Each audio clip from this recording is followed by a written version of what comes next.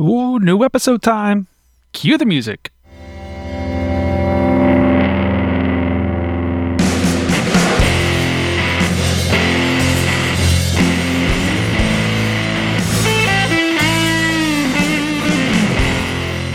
Y'all, I'm so excited for today's episode. We're talking to Patricia Rollins, who is an all-around badass person that I am very, very lucky to know.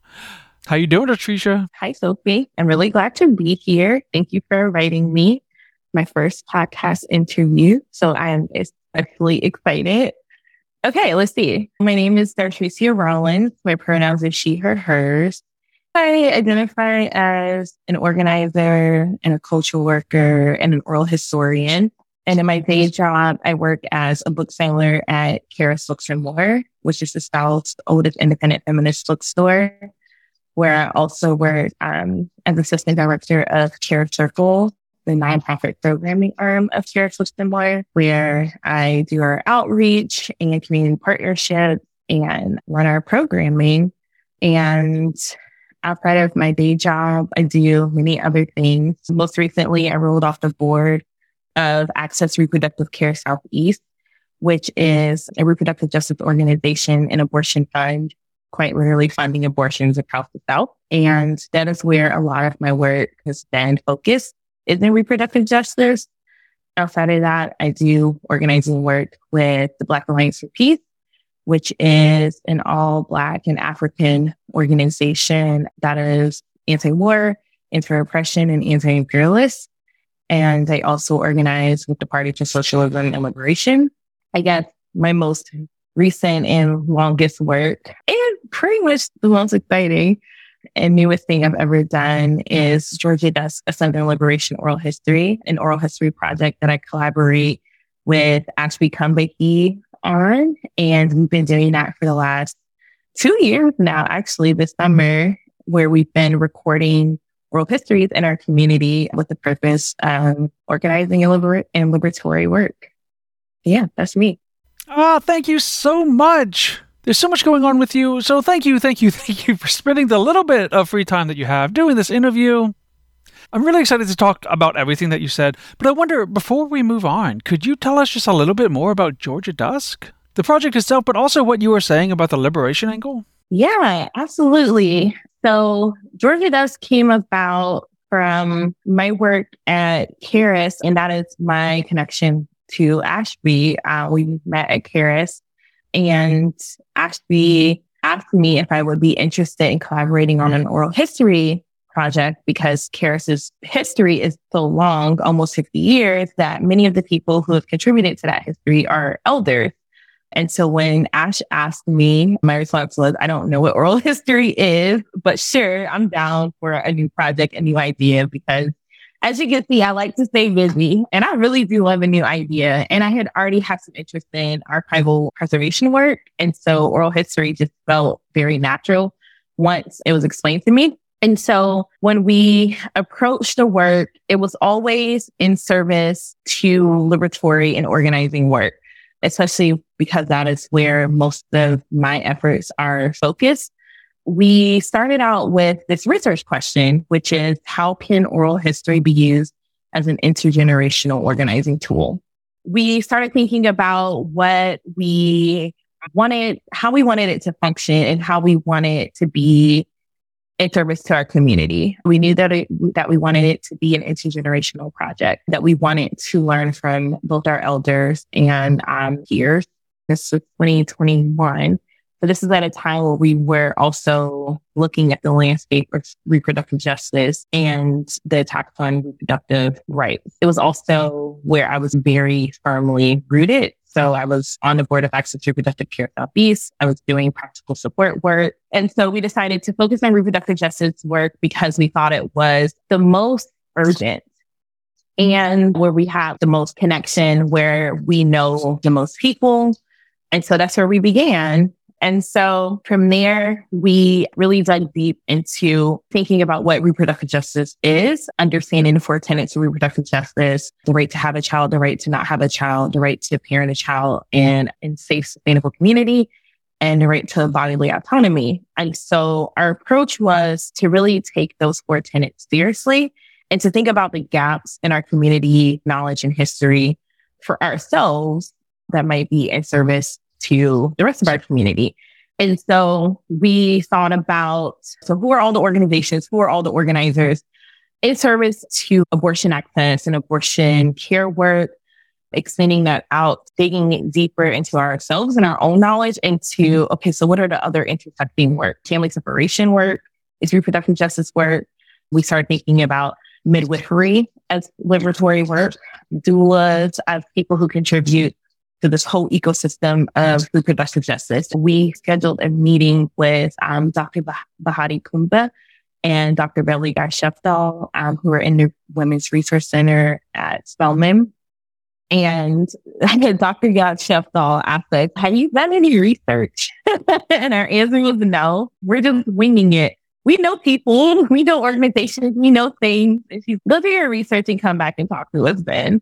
And we took that seriously. So we visited Georgia State University archives, Duke University, where Karis's collection is located. We went to Smith College, which holds a ton of reproductive justice collections, including Sister Song and Sister Love. We went to the Auburn Avenue Research Library to look at the Zami Noblet collection. And we started doing our research and trying to piece together what we were really trying to accomplish and to help us shape the questions and things that we wanted to ask people. And seeing who had oral histories already. I think one of our participants had one in the early 2010s, listening to their oral histories, listening to other people's oral histories to just get a better grasp on how we wanted to carry our work forward. And we began recording oral histories in September 2022. And we've recorded 11 oral histories since. I love all of this so much. And I love how focused y'all are on the role of liberation in the project and how oral histories can fit within that. And I feel like that sort of moves us along nicely, right? So for this podcast and for the Solidarity History Initiative at large, we're thinking about how it is that those of us who do memory work, right? So those of us who are archivists or historians, community historians, academic historians, etc., how we can use the work that we do for the causes that we care about. So we're thinking about how it is that we can plug in. And it sounds like y'all are doing that very intentionally. And I love that so much. And I wonder if you'd be willing to say a little bit about how you came to this. Like, how was that? How did this idea emerge among you? Was it just a given that if you were going to do anything, it was going to be for liberation? Did these ideas come to you via books or via other people? Can you talk a little bit about that? I think there's a few different entry points. And it's a question I've actually been sitting with myself for the last couple of months since I entered this MLAS program. I'm really trying to figure out why the heck I came to this grad program. And I think the most honest answer, the most truthful answer that feels right for me is, and this might be controversial, we'll see. In 2016, Fidel Castro died. Fidel Castro was the leader of Cuba. And I remember being on social media and there were these conflicting messages about his death that was really confusing to me because I didn't know a ton about Cuba. I didn't know a ton about Fidel Castro. But the thing that stuck with me the most was I saw two pictures on the internet. I saw a picture of Fidel Castro with Malcolm X, and I saw a picture of Fidel Castro with Alice Walker. And everything that I had known about him until that moment from school was that he was not a nice person, he was not a good person, and that the people in Cuba were suffering. If Malcolm X and Alice Walker fucked with Fidel Castro, why would I not? And so I went from there, thinking about the history that is taught to us and the history that is hidden from us and what that does in service of U.S. hegemony. Those people that led me to then visit Cuba the next year. Also in the same year, this library and conference was happening in Atlanta, and these radical feminist and queer librarians and archivists were wanting to host a fundraiser for Karis Circle, and they needed a representative. I was a board member, and so the team was like, "You like libraries and archives? Like, In a big picture way, I like libraries and archives. I still didn't know a ton. So I went to this fundraiser and I was just like really blown away by these queer feminists, like radical people who were doing this work in their fullness of themselves. And they were talking to me about how libraries and archives can be in service to liberation work. And I think those things combined, I remember getting a little button from one of them that said like feminist librarian. I remember posting it on my Facebook and I was like, I'm going to be a librarian. And then that changed into I'm going to be an archivist. I had no fucking idea what an archivist did or was, but I was interested and I putting it out there. That's what I wanted to do. And so I think over time, I started to learn more about what the role of librarians and archivists are in the community and in the world. And then my political development also started happening. And so they just happened in tandem. And I think it would have been maybe like 2020 or 2021. We were hosting a virtual program for the book, I want to say the title is Celebrate People's History, with Josh McPhee, who is an artist and is one of the people who runs Interference Archives, and Charlene Carruthers, who is an organizer. And on this program, Charlene Carruthers said something to the effect of, our movement needs more archivists. And I was like, it does. Why don't I just do that? I've been saying this is what I want to do, but how about I become an archivist in service to our movement? And that really set me off. So those things culminating into that one statement pushed me into the direction that I am in now. Yes. My goodness. Our movements do need more archivists. So let's segue at this time to you becoming a quote unquote professional archivist by being in an MLIS program, right? Let me just preface this by saying we can edit out anything you want to edit out later. You are, and correct me if I'm not correct, you are at the University of Alabama School of Library and Information Science and part of their new program, the Social Justice Archives cohort. So you're part of this first cohort, and this is coming through a grant that the program brought in to develop this curriculum. And I'm just taking this from their website, but what they're trying to do is recruit and support BIPOC paraprofessionals, right? So people who are doing the work but don't have advanced degrees. And I'd love to hear from you any thoughts that you have about this work, about the program. I'm very curious about your reasoning for thinking that a structured educational program around archives would be beneficial to you, given the work that you do, and presumably the work that you want to continue doing. Yeah, that's a good question. And also, you read their website way better than I did. I think I have a long answer for you, because it's another thing that I was talking to a friend yesterday. I texted her. I was like, why the hell that I joined this grad program? And then she turned the question on me and was like, why did you? And my answer was funny. And she was like, why do you have such rational answers for everything? So I had been interested in grad school, like in theory, like I had never looked into a program. I very offhandedly, the day that we were at the Auburn Avenue Research Library, we went to For Keeps bookstore, which is right down the street on Auburn Avenue, where my friend owns a bookshop. And we were sitting in there talking about how we were so envious of people who were in grad school. It seemed like they were learning cool things. And I said, if someone pays me to go to school, I'll go to school now. I literally walked out of that door, and 2 minutes later, both Ashby and my friend Sierra King sent me the flyer for this program. And they said, we have to go. It sounds perfect for you. I'm really good at talking myself out of anything. That one thing does not fit my description, so I'm not going to do it. But it did feel perfect. I applied very hastily. The application was due within 2 weeks of when I actually found out about it. And then I went to Ghana for an organizing school, and then found out when I got back that I actually hadn't submitted everything. So the application had been pending that entire time. I was gone for almost a month. I got the application in very hastily. And what I was most interested in, my answer to my friend yesterday, is I am a very structured person. And I actually thrive in structure.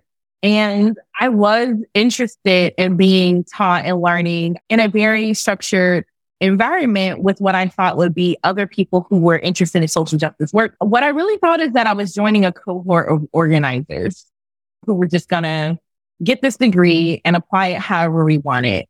That is not true. And I don't want to edit anything out because I'm always honest and people can suck it later. But I really thought it was going to be a program of like peer professionals like myself who were interested in archives, who were doing social justice work, who maybe just needed the degree to be a little more legitimate so we could maybe get some funding or do whatever else with it. And get a little bit of training because I like to be trained in a thing. And they're focused on BIPOC people. I was like, oh, this is my time. It was very funny. In 2020, I said, oh, the world is on fire and everybody's putting out a DEI statement. This will be the best time for me to apply for a grad program with my terrible undergraduate degrees. They'll give it to me because I'm Black. And it's true. They did. And that is honestly the thought process in which I had when I applied. And when in my application, and I've been holding on to this throughout the entire program, is that I am not interested in working in anybody's institution. Never have I been, never will I ever be. And so that's not to say that I might not get a job because I need a job to pay my bills, but that is not ever my final work. Anything that I do is always outside of what a day job is. And I'm not ever bound by any job or career or whatever. And so I'm really in this program because I wanted to be trained in archives. It's social justice stuff. It's for them. It's not for me, which is very apparent in the curriculum that has been handed to us. And I can now understand the criticism of academia, that it really deradicalizes people. And I'm very glad that I came in with my own Marxist-Leninist ideology and principle. You said the social justice aspect is for them and not for you.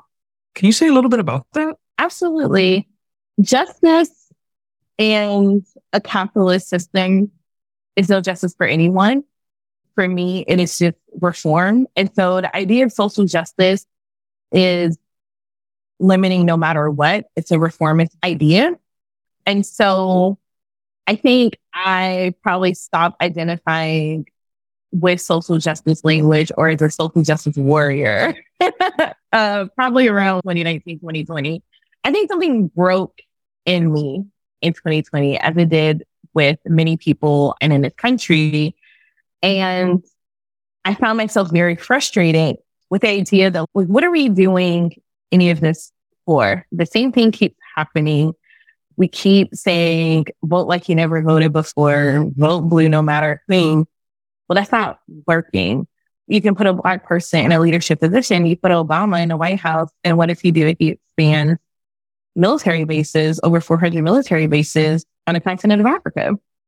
That's in service to who? Imperialist U.S. hegemony. I, in the last couple of years, have become completely disillusioned. And I just think that the social justice language that is used in this program and used more widely is very stifling. What is the answer? What is the end goal? Where are we fighting for? Where are we going? Do we really think that we're just going to reform our way out of this? I don't believe so. And so I don't think we will solve anything by just putting people in higher positions. I think we will just really maintain the status quo. And it feels like that is exactly what we're being taught. It seems like in all of my classes, the answer is just, oh, we just got to get more BIPOC people into the library and archive still. To do what? Other than to be a face in its place, doing the same things that a white person would have done. But now you can justify it because you got a Black person to do it instead. Yeah. I'm just curious. I haven't heard you use the word solidarity, and I don't know if that was intentional or not. Do you ever think about solidarity in your work? Specifically that word? Do you find that liberation works better? I wonder if you could just reflect on that for a moment, if you don't mind. Absolutely. I think about solidarity a lot, actually. And okay, this is highly specific, but I think about the attack on Asian people with the COVID-19 virus. And there became like this rhetoric of pitting different racialized groups against one another. What archives and history has taught me when we're actually finding and learning the history that we need and want is that there has always been solidarity across our movement, and that we do ourselves a disservice, or our country does a disservice to us for us when they don't teach us this history. And I use the example of learning even recently that Yuri Kochiyama is the person who held Malcolm X as he died. Yuri Kochiyama is an Asian woman who organized the Black people. That is solidarity, right? And I think about the ways that history, actual radical revolutionary history, shows that we actually have more in common than not. And so I do think about solidarity. I think that we need more solidarity.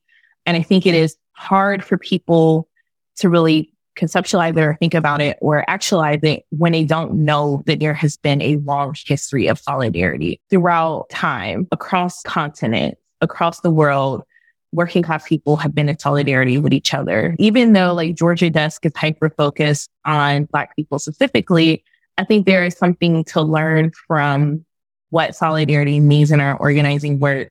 An organization like Sister Song, when I was in their archive, which I never knew this, we thought about these 4 communities, these 4 sectors of how they wanted their reproductive justice work to collaborate. And it was Black, Latinx folks, Asian and Pacific Islanders, and Indigenous folks. And like these 4 racialized groups would contribute into this whole thing that we call reproductive justice. I think that's incredible. I think that should be highlighted more. I think that we could all benefit from understanding what commonalities we have and understanding that we have one common enemy and that we have to fight together to achieve liberation. So we need solidarity to achieve liberation. And so they should be talked about together at all times. Just to close the gap, I wonder, so you've mentioned this several times throughout, including just now, but I'd love to hear it explicitly, if you don't mind. I'd love to hear you reflect on the role of history in solidarity. So both the history that maybe we're not being taught, but also the history that we could create by having more archivists in our movements. So when I first decided I was going to be a movement archivist, is that the first thought was we have to be preserving the history of our organization. And I'm thinking even more, I guess, like specifically with the ways that our work has been intersecting in the reproductive justice movement. It wasn't just reproductive justice organizations that came out into the streets when Roe was overturned. It was so many different sectors of organizers came out because they understood like what this meant. And there's been, I think, more conversation around like the intersection of reproductive justice in other areas of work, like abolitionist work and economic stuff. With abortion funds, we understand that people have to actually be able to pay to get an abortion, but why can't people pay? Why, what are the barriers to access is the question. And so I think by preserving our histories and then reflecting on the histories that have been preserved, we can learn from the past to shore up our present for a future. The way that I learned about the American Disabilities Act, I watched this film called Crick Camp. And in that film, they talked about organizations like the Black Panther Party, who when they were having, I think like a sit-in or something, that the Black Panther Party came and showed solidarity and support. I think those kind of histories have to be illuminated to us constantly, but we have to do the work. And so I think that archivists have a very unique role in our movements, and that is supporting us with finding the materials, but also supporting and preserving the materials so that future generations of organizers don't have to work so hard to learn these things, that it is already readily available to us so that we don't feel like that we're always starting from zero and that we're having to recreate things, that we actually have this long history of struggle in solidarity with one another with the goal of ending oppression for all people. And that if we can keep that momentum and we keep that history alive, that we can get out of the way of ourselves, stop the infighting, and collaborate with one another, because it is going to take all of us rear up against a very big machine. Dartrisha, thank you so much for being here with us today. Thank you for everything that you shared. This was amazing. I think this is perfect. And thank you for helping me think about these things. This was really wonderful. And thank you for being my first podcast. Yes, first podcast. Yes. Thank you so much for doing this. This was just a delight.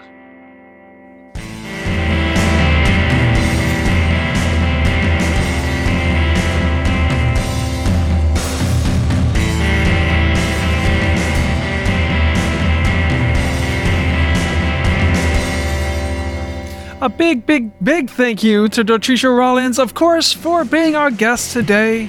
What a wonderful, wonderful, wonderful interview. Thank you to Andrew Quo, as always, for the music on our show. Check out our show notes and our website for links to everything that Dortricia mentions, including the fantastic Georgia Dusk project.